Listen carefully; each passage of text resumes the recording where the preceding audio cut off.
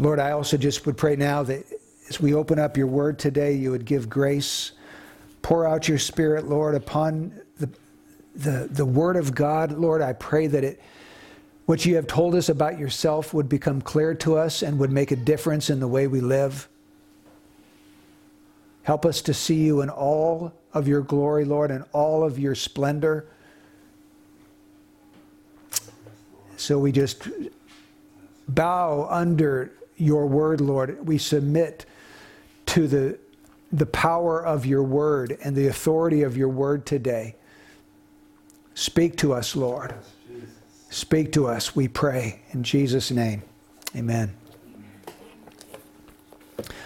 Okay, folks, we're gonna get right into our study.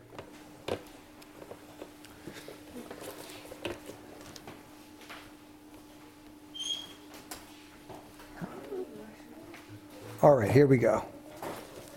So this morning we're going to be looking at the attribute of God, his jealousy, the jealousy of God. We've looked at 7 or 8 of them now. This is the one that I think follows closely related to the last one, which was the faithfulness of God. And so today we're going to speak about the jealousy of God. And at the outset, I know that it sounds a little strange to talk about the jealousy of God, because when we think of jealousy, we think of something negative or sinful. And it's right that we should think that way, because the Bible actually talks about jealousy being a negative or sinful thing. Like in Romans 13, verse 13, it says, "Let us behave properly as in the day, not in carousing and drunkenness, not in sexual promiscuity and sensuality, not in strife and jealousy." There it links jealousy to strife, sensuality, sexual promiscuity, drunkenness, and carousing. All those things are the deeds of the flesh. They're sins against God. So at least there is a type of jealousy that is unrighteous and unholy. And in 1 Corinthians 3, verse 3, it says, "For you are still fleshly, for since there is jealousy and strife among you, are you not fleshly and are you not walking like mere men?" So here Paul says that it's a fleshly thing if you're jealousy, or if you're jealous, if it's a carnal thing. And Galatians 5 verse 20, there is an identification of the deeds of the flesh, and one of those deeds of the flesh there is jealousy. And Paul says if you practice those things, you will not inherit the kingdom of heaven. So that's how serious it can be to be someone who practices this aspect of jealousy. So we know that when it comes to human jealousy, at least much of the time, it's a sinful kind of jealousy. So how can we say that God is jealous, and yet we know God is holy? We've already talked about the fact. God is absolutely holy, and his holiness permeates and pervades every aspect of his being and all of his other attributes. So his jealousy must therefore be a holy jealousy. So how can that be? Well, the first thing we need to realize is simply that the Bible is unashamed about the fact that God is jealous. The Bible doesn't try to apologize for the fact that God is jealous in any way. It just boldly states that as one of his attributes. For example, let me give you a quick sampling of some scriptures. Exodus 34 verse 14 says, "You shall not worship any other God, for the Lord, whose name is jealous, is a jealous God." So God's name is jealous. The fact that God's name is jealous should clue us in that this is an essential part of his nature and his being. Deuteronomy 4:24 says, "For the Lord your God is a consuming fire, a jealous God." So God's jealousy has to do with this consuming aspect of his being. He's a consuming fire. We're going to find as we look through the scriptures that God's anger is coupled together with his jealousy. They go hand in hand. In a similar way that human jealousy does. When you're jealous and someone's stealing away your spouse, you get angry at that person that's violating your covenant. Deuteronomy 32:16 says, "They made him jealous with strange gods. With abominations they provoked him to anger." So again, they made him jealous with strange gods. So over and over, the Bible just bluntly states that God is a jealous God. So What are we supposed to make of all this? When we think of a jealous husband, sometimes we can think of that guy who's insecure and he's abusive and he flies off the handle in a rage at the least provocation. Well, that's not what we're talking about when we talk about God. God is not insecure. God doesn't fly off the handle. But God is jealous. So why does the Bible use the word jealous to speak of our Creator? And here's 3 different possibilities. We might ask, is this just an outdated view of God? Like, it was true in the Old Testament, but by the time we come to the New Testament, it's no longer true. It's no longer true about God. In other words, God was jealous in the Old Testament, but when we come to the New Testament, that's gone. Well, we all know instinctively that's not true. That's not right. The same God of the Old Testament is the same God of the New Testament. He hasn't changed his character, right? Number 2, is this just a human way of talking about God that we shouldn't take too literally? You know, just a figure of speech that we don't want to press it too far. Again, I would say no. I think that we should take it at face value. If it says God's a jealous God, that there's something that God is trying to communicate to us about himself here. Number 3, is the word jealous a bad translation from the original Hebrew word? Actually, no. It's a good translation of the original Hebrew word. None of those options are viable. So the answers to those questions are no, no, and no. Now, we might get some help just from looking at an English dictionary. What does the word jealousy mean? And there are 2 primary uses of the word jealousy. Number 1, to be intolerant of rivals and unfaithfulness. Okay? To be intolerant of rivals or unfaithfulness. Number 2, to be vigilant in guarding a possession. Actually, we're going to see that both of those English definitions of the word jealousy fit very well with God's character. He is intolerant of rivals and unfaithfulness, and he does vigilantly guard those things that are his possession. So I'm going to take those 2 definitions and look at how they fit with the nature and character of God. So the first one is this: God is intolerant of rivals and unfaithfulness. Now, when we think of someone who is jealous, almost always we think about a spouse or a boyfriend or a girlfriend or someone who has a romantic relationship with somebody else, right? It's almost always jealousy fits within the context of lovers. So jealousy is something that lovers sometimes feel when their covenant is being threatened. For example, if a husband notices that a strange man is flirting with his wife, he starts to feel jealousy. Now, why does he feel jealousy over that? Because he feels like there's the potential for the marriage covenant that he has with his wife to be violated or to be threatened. And so it's a natural response to that. And in that case, I do not think that jealousy is sinful. I think jealousy is appropriate under those circumstances. What would you think of a husband who didn't care whether another man was flirting with his wife? Or, yeah, he doesn't value the marriage. And he must not love his wife very much if he doesn't care about somebody else making advances or hitting on her or flirting with her, right? Or what would you think about a husband who didn't care that his wife was going out to bars and dancing and partying with other men, and you think something's really wrong here. Something's really wrong. Jealousy under those circumstances is appropriate and righteous. So we would conclude this person really didn't love his wife, or he didn't value the marriage at all. Now, interestingly, in the Bible, God identifies himself as the husband of Israel in the Old Testament. Israel was the wife of Jehovah. Isaiah 54 verse 5 says, "For your husband is your maker, whose name is the Lord of hosts, and your Redeemer is the Holy One of Israel, who is called the God of all the earth." So Israel is the wife of Jehovah. God entered into covenant with Israel. Marriage is a covenant. We know that from the book of Malachi. It talks about the covenant of your youth, the marriage. So God entered into this covenant, this marriage with Israel, and he saw Israel as his wife. And because God had entered into a covenant, a marriage covenant with the nation of Israel, he expected Israel to be faithful to him. Now, were they? They were not. God will not tolerate rivals, and God will not tolerate unfaithfulness, but yet Israel was unfaithful to the Lord. In Jeremiah 3 and verse 20, God says, "Surely as a woman treacherously departs from her lover, so you have dealt treacherously with me, O house of Israel, declares the Lord." So God entered into marriage with Israel. Israel dealt treacherously with God. Israel was unfaithful to the Lord. So how did Israel do that? How were they unfaithful to the Lord, specifically? The answer is really, really clear in the Bible.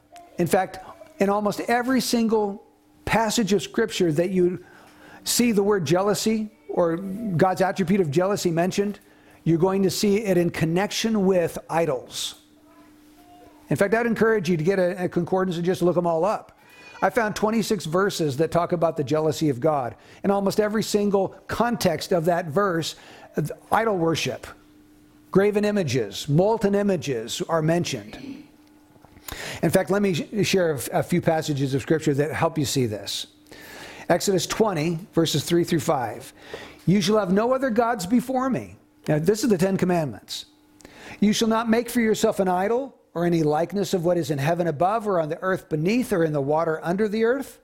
You shall not worship them or serve them, for I, the Lord your God, am a jealous God, visiting the iniquity of the fathers on the children, on the third and the fourth generations of those who hate me."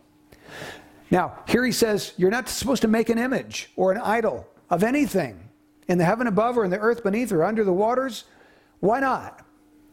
Because I'm a jealous God. That's why you're not to do that.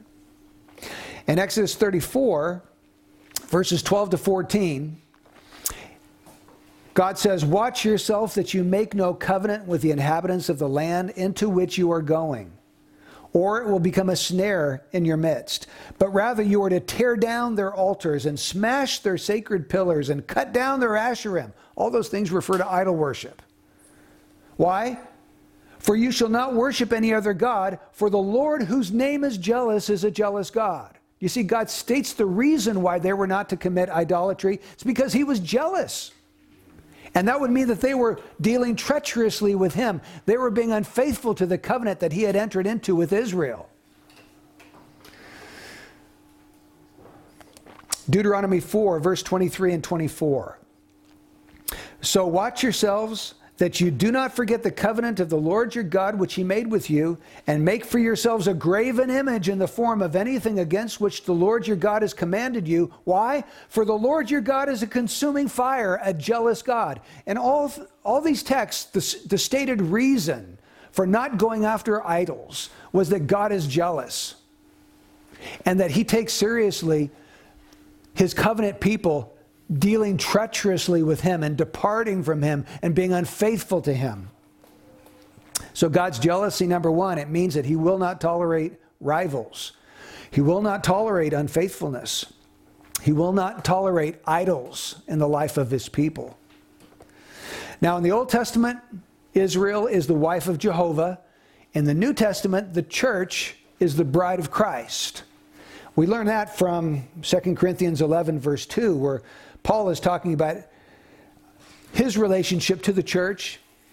And he says there, "I am jealous for you with a godly jealousy, for I betrothed you to one husband, so that to Christ I might present you as a pure virgin." So Paul is saying to the church at Corinth, "I betrothed you to one husband, that is to Christ, that I might present you as a pure virgin to him." Now, in the Jewish way of Jewish marriages was that you would usually get betrothed to that person about a year ahead of the actual consummation of the marriage. So the betrothal was kind of like our engagement period, except that it was a legally binding agreement. In other words, if you decided between the betrothal and the consummation of the marriage that you didn't want to enter into this, you had to get a legal divorce because you were legally married at the time of betrothal. Well, the church is legally married to Christ, even though that relationship has not been consummated. The consummation will take place when Christ returns. But we're in the betrothal period right now, and he is our husband, and we have a legal obligation to our husband.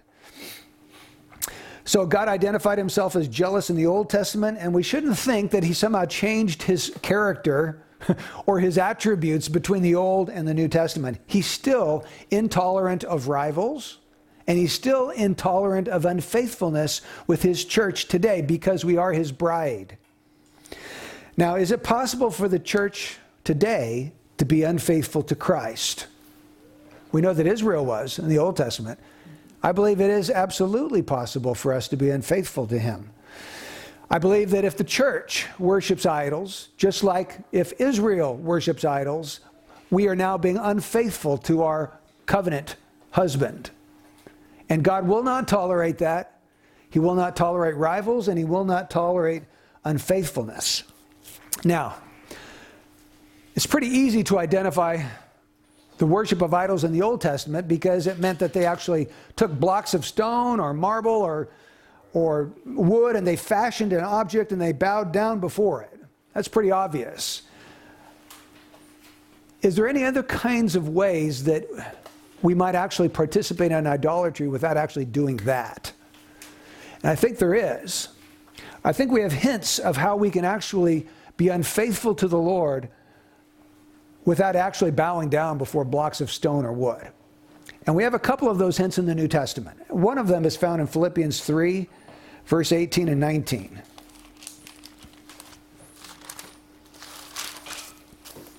Let's take a look at that. It's Philippians 3, 18 and 19.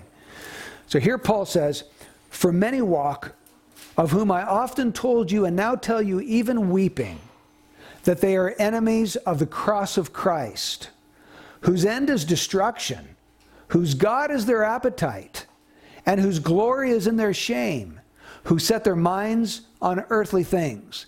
Now, the little phrase I want you to focus in on there is this one: whose God is their appetite. Whose God, whose idol is their appetite. Now, he's talking about people who are going to be destroyed. So these are not genuine believers. These are, maybe they were at one time they were professing believers. But at this time, Paul says they're enemies of the cross of Christ. They're going to be destroyed. But the thing you can notice about them is that their God is their appetite. The King James says their God is their belly. And that's actually more literal than appetite, because the word actually refers to the stomach. It talks about how Jonah was 3 days and 3 nights in the heart of the belly of the whale. Well, that's the word here. It's the stomach or the belly.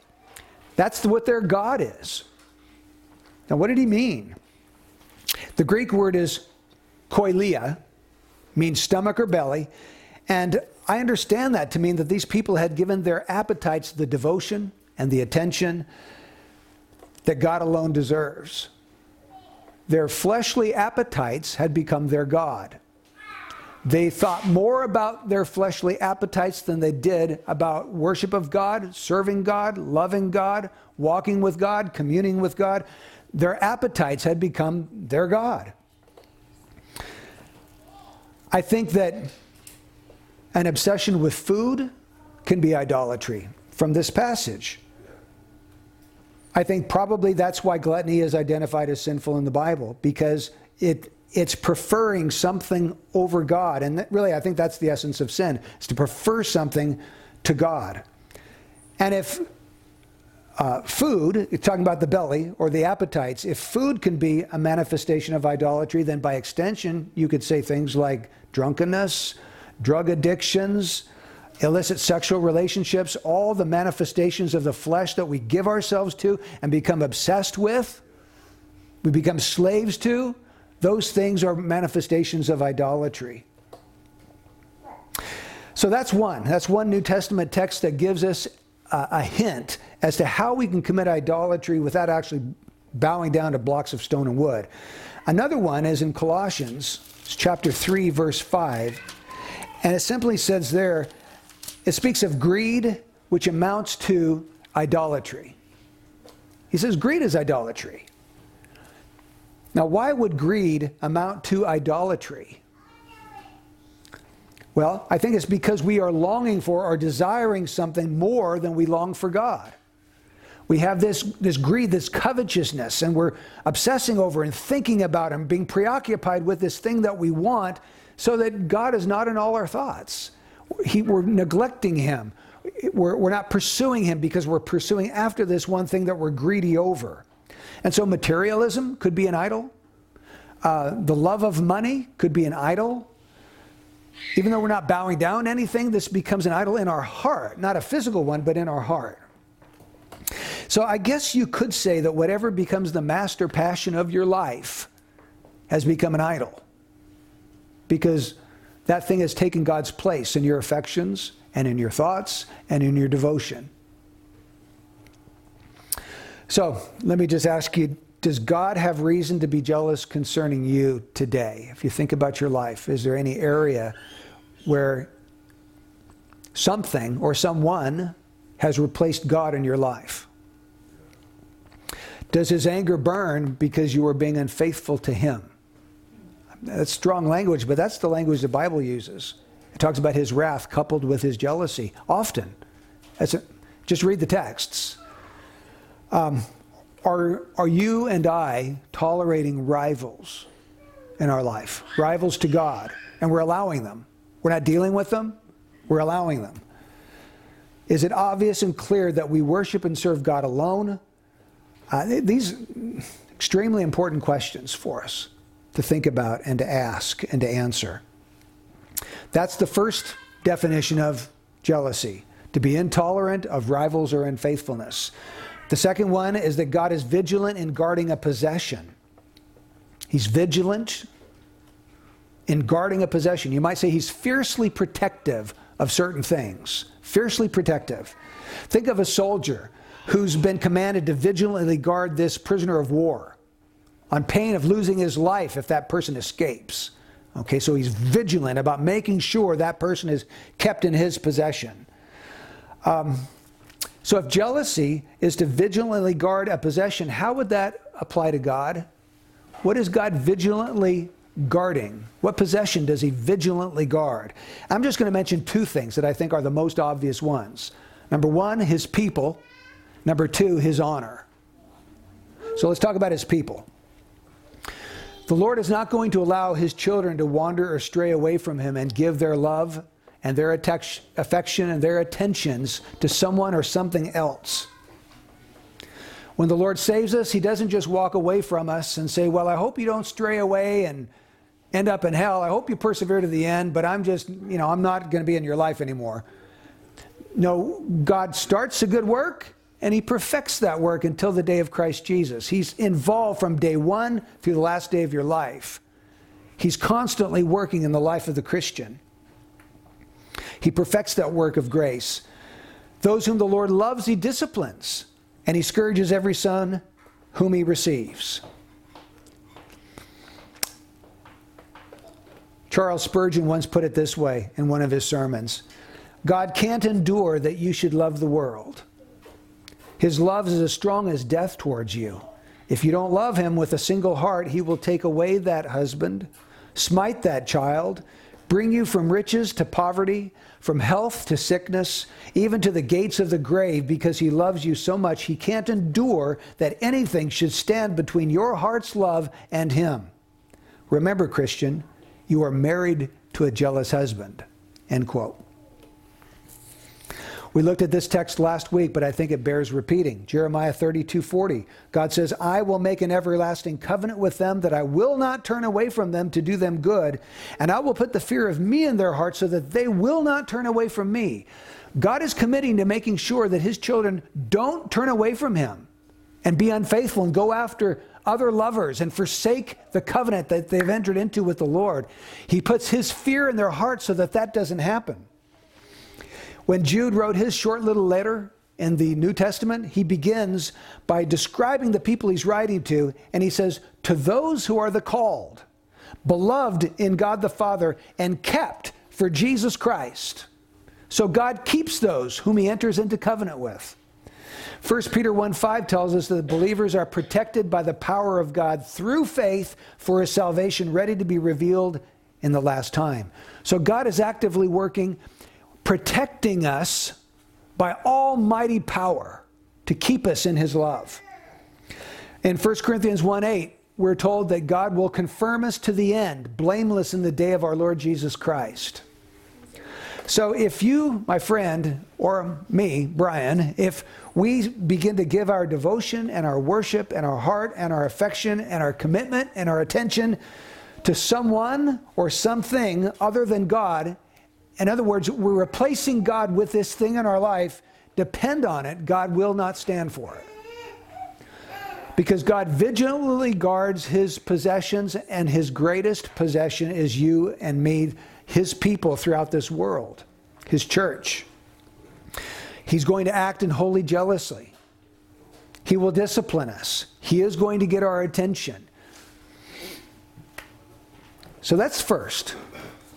Another possession, it's strange to call this a possession, but it's something that is rightfully God's, is his honor.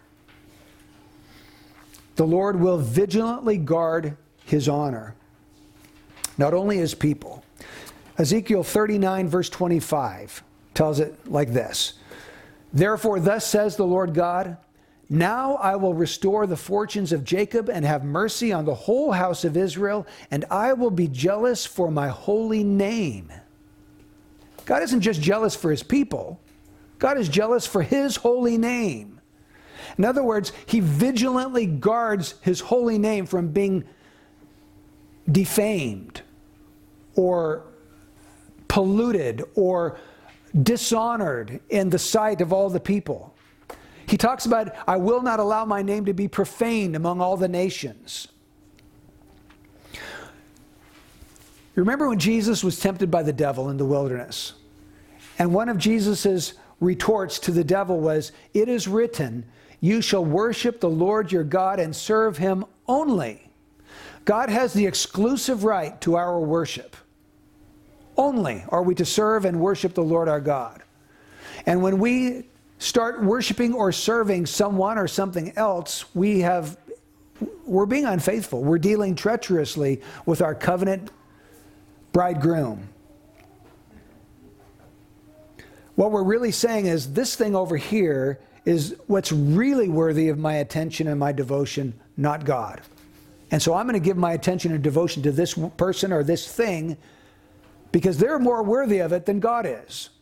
Why else would I do it if I didn't think that they were more worthy of it than God is itself?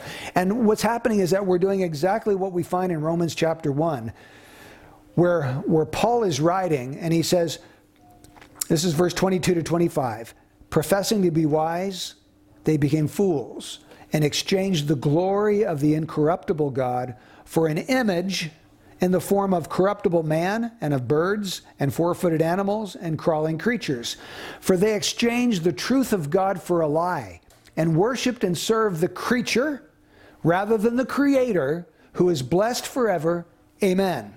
And that, what we find in Romans chapter 1, repeats itself. It repeats itself through all cultures and through all peoples endlessly. The people that don't know God end up worshiping and serving the creature, whether it's themselves or somebody else or something else, rather than the Creator, the one who should receive our worship, the one who is blessed forever. So the Lord vigilantly guards his church because he loves her, and he doesn't want the church to be harmed by the seduction of idols, but he also vigilantly guards his own honor, and that's why he doesn't allow the church to go after these idols, but he disciplines them and rebukes them and reproves them and brings them back, because that profanes his holy name. It devalues who he is, because now they're saying that this thing over here, whether it's food or drink or alcohol or money or whatever that thing is that they're so obsessed by, that thing's really what satisfies me. That's really what gives me satisfaction in life and fulfillment and purpose and makes me happy more than God. And so I'm going to pursue this thing because God doesn't do it for me. And that devalues God in the sight of his people. So Isaiah 42:8. God says, I am the Lord, that is my name. I will not give my glory to another, nor my praise to graven images.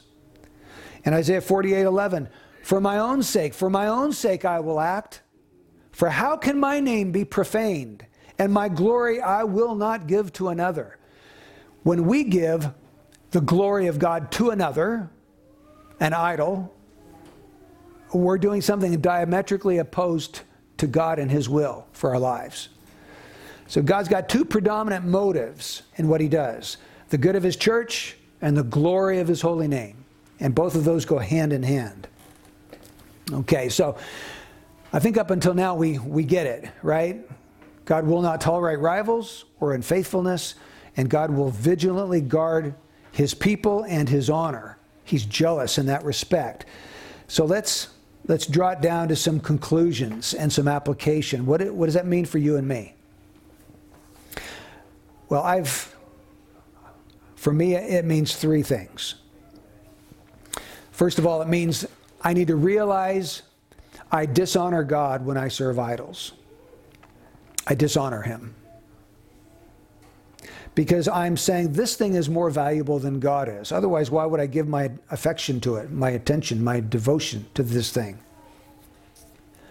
So it could be hobbies, sports, money, entertainment, food, sex, all of these things, and probably a lot more than I can't even think of. But anything that takes God's place in our life, they give me more joy and satisfaction. So that's why I'm bowing down to them within my heart. So I need to, first of all, just realize that I dishonor God when I give what should be rightfully His to something else. Number two, I need to refuse to tolerate rivals in my life. Refuse to tolerate them. Jesus said the greatest commandment was to love the Lord your God with all your heart, with all your soul, with all your mind, and with all your strength. Now, we can enjoy God's good gifts without worshiping them. And that's sometimes the trick, isn't it? How do I think if you can, with a clear conscience, you can thank God for that activity that you're engaged in, because you know you're not sinning in that, but you're actually giving Him glory for whatever it happens to be. Whether it's enjoying some good food, or whether it's enjoying a movie, that it's not polluting your mind or degrading anything.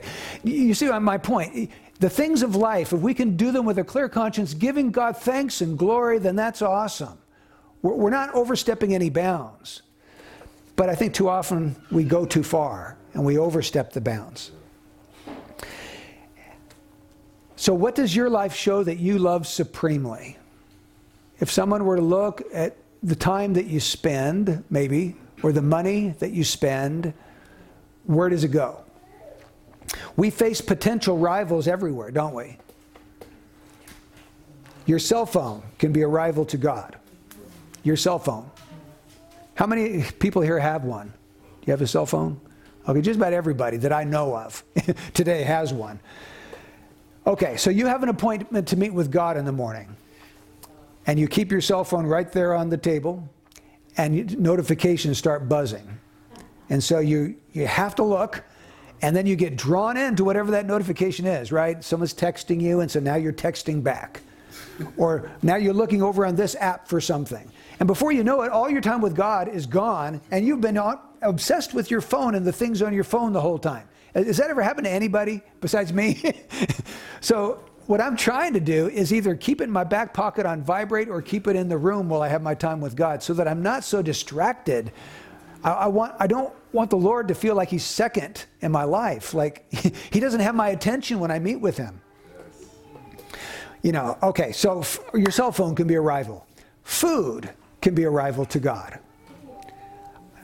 I could actually think more about food than God in my life. It can occupy my mind and my heart. Money can be a rival to God. It's possible for me to get so caught up in trying to make more money that I'm not thinking about the Lord. I'm just thinking about this goal. Entertainment can be a rival to God. I think this is probably one of the big idols in America today, because we have leisure time and we've got money to spend on entertainment. In fact, I know it is. I employ a lot of really young kids, like 20 to 22 years old. And when I ask them, what do you guys like to do in your free time? It's always video games. And sometimes it's hours and hours every day on video games. But it can be TV, it can be Netflix. I mean, whatever your entertainment happens to be. If that thing is causing you to neglect communing with God, it's replacing God in your life. Entertainment can become a rival to God. Hobbies and sports can become a rival to God. When a Christian chooses to be out on the lake in his boat rather than going to church, I think idolatry has set in. When a Christian is thinking more about the football game on TV that's going to happen rather than the church meeting he's engaged in, something's wrong in his heart. That football game is taking priority in his mind and his affection over the worship of God. So, if we realize that we're entertaining rivals to God, what should we do about it? Like if there's something that comes to mind, yeah, that is potentially a rival to God in my heart. What do I do about it? Well, Exodus 34:13 says, but rather you are to tear down their altars and smash their sacred pillars and cut down their Asherim, for you shall not worship any other god, for the Lord whose name is jealous is a jealous God. In other words, destroy the idol. Cut it down. Smash it. You're going to have to deal with that thing. You can't just hope that things get better without dealing with it. So maybe the answer is just as simple as leaving your phone in the other room when you meet with God for prayer or for Bible study.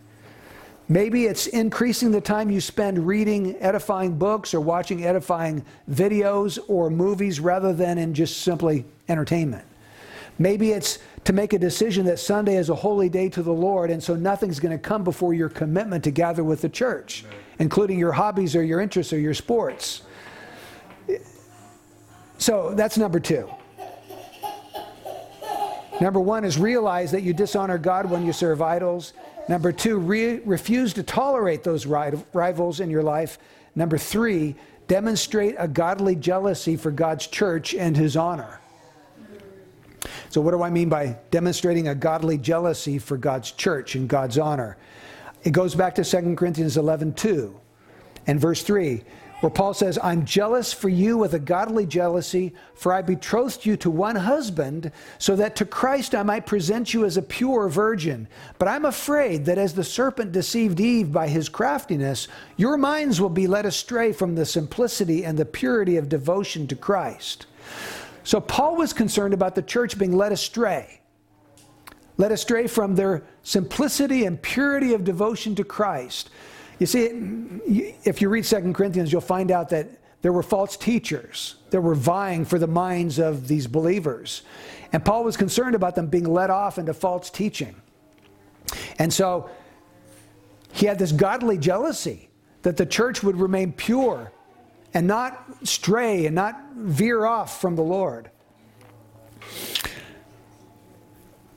So Paul didn't want any rivals rising up and drawing disciples after the church. He didn't want the church to become unfaithful to the Lord. And so we should have the same concern and desire for God's church. When you notice that somebody is starting to fall away from the Lord, do you have a godly jealousy like Paul did? Or do you just kind of turn a blind eye and just maybe utter a quick prayer, Lord, bring them back, but don't do anything? Do you call them? Do you text them? Do you try to meet with them? Do you try to persuade them? You see, that's having a godly jealousy for the church, is to be engaged when people start to go astray and do everything in your power to bring them back. Or let's say that you see that the church is starting to dishonor the Lord by valuing the things of the world more than valuing the things of Christ. In that situation, do you humbly and respectfully bring this up? Do you speak? Do you bring it to the attention of the elders and say, hey, I'm noticing this. We need to do something. Our people are starting to become worldly. We're not valuing the things of Christ like we ought. So bottom line, we have a jealous husband. It's just a fact. We have a jealous husband who loves us. who won't let us go, who is a consuming fire. So we must be faithful to him, and we must honor him above all. Let's pray.